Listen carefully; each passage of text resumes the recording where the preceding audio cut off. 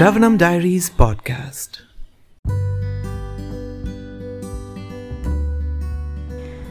Reading Bhagavad Gita as it is, the book by His Divine Grace, Abhay Charanaravinda Bhaktivedanta Swami Prabhupada, Chapter 5, Karma Yoga, Action in Krishna Consciousness, Text 6. Sanyasastu mahabaho dukkham aptum ayogataha yoga yukto munir brahma nachirena adhigacchati.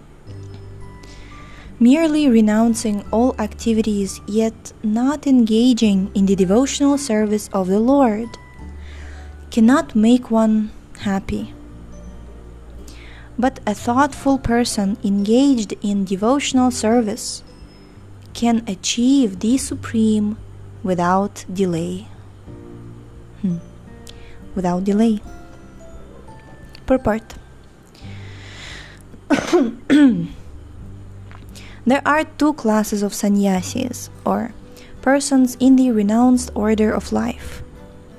The Mayavadi sannyasis are engaged in the study of Sankhya philosophy, whereas the Vaishnava sannyasis are engaged in the study of Bhagavatam philosophy, which affords the proper commentary on the Vedanta Sutras.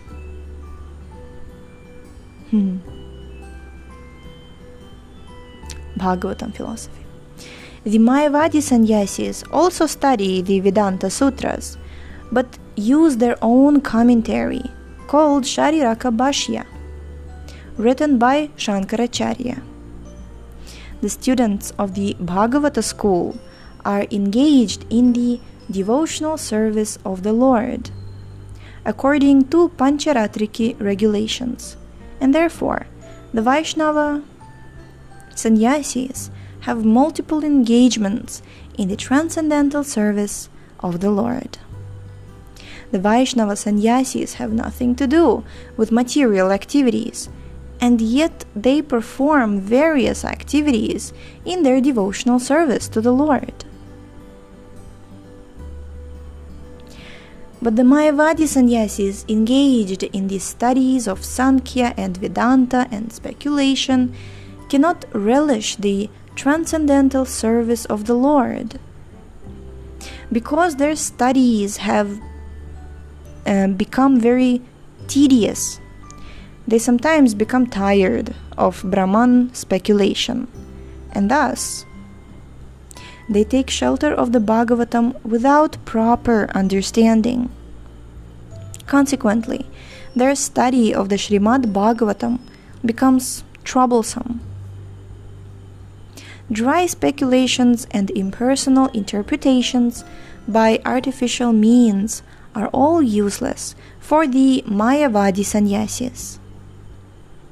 The Vaishnava sannyasis who are engaged in devotional service are happy in the discharge of their transcendental duties. Transcendental duties. And they have the guarantee of ultimate entrance into the kingdom of God.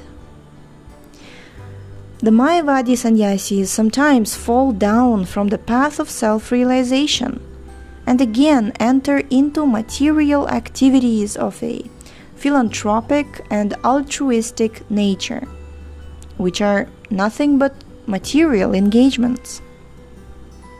Therefore, the conclusion is that those who are engaged in Krishna-conscious activities are better situated than the sannyasis engaged in simple speculation about what is Brahman and what is not Brahman, although they too come to Krishna consciousness after many births. Text 7. Yoga yukto vishuddhatma vijitatma jitendriya sarva bhutatma bhutatma kurvanapi na lipyate. One who works in devotion, who is a pure soul, and who controls his mind and senses, is dear to everyone, and everyone is dear to him. though always working, such a man is never entangled. Purport.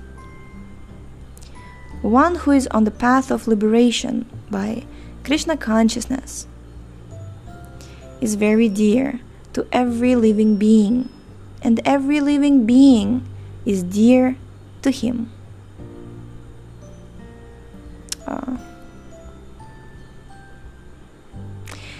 This is due to his Krishna consciousness.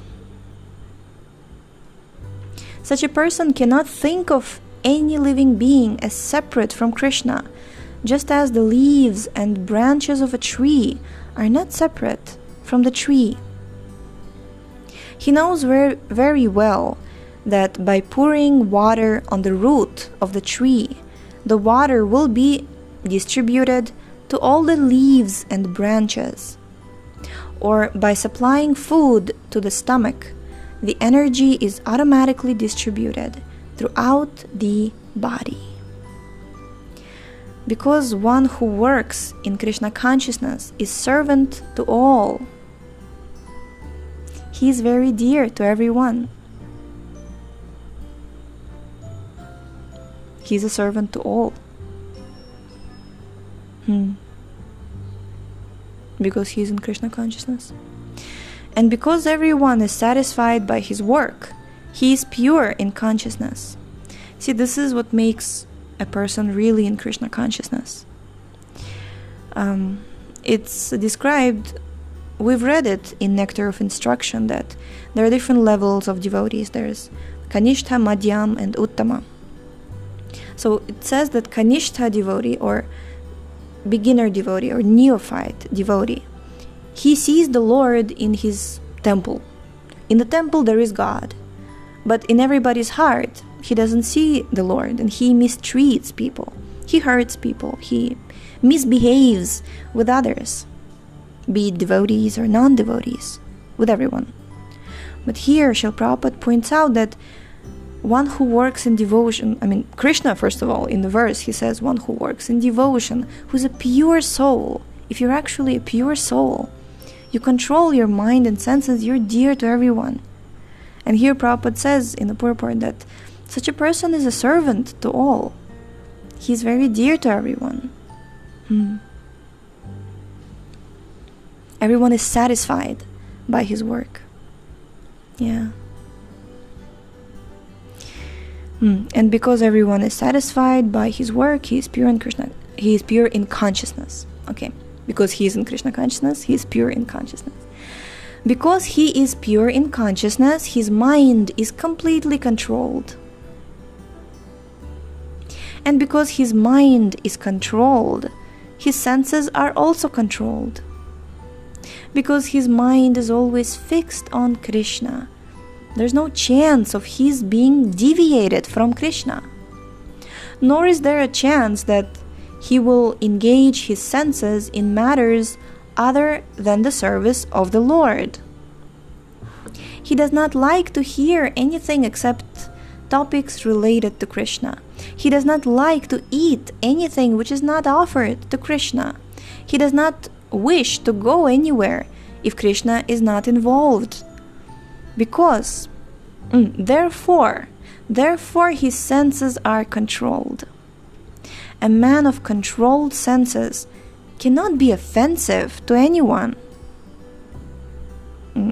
One may ask, why then was Arjuna offensive in battle to others? Wasn't he in Krishna consciousness? Arjuna was only superficially offensive because, as has already been explained in the second chapter, all the assembled persons on the battlefield would continue to live it individually, as the soul cannot be slain. So spiritually, no one was killed on the battlefield of Kurukshetra. Only their dresses were changed by the order of Krishna, who was personally present. This is a very important element. Arjuna was a pure-hearted soul. He was in pure consciousness. Externally, it seemed that he was offensive, but he was not, because all the opposed army, the opposition on the battlefield, they were supposed to change their dresses by the order of Krishna. And one who fulfills the orders of Krishna is Krishna conscious. Okay, Prabhupada says that Krishna was personally present. Therefore, Arjuna, while fighting on the battlefield of Kurukshetra, was not really fighting at all. He was simply carrying out the orders of Krishna in full Krishna consciousness. Such a person is never entangled in the reactions of work.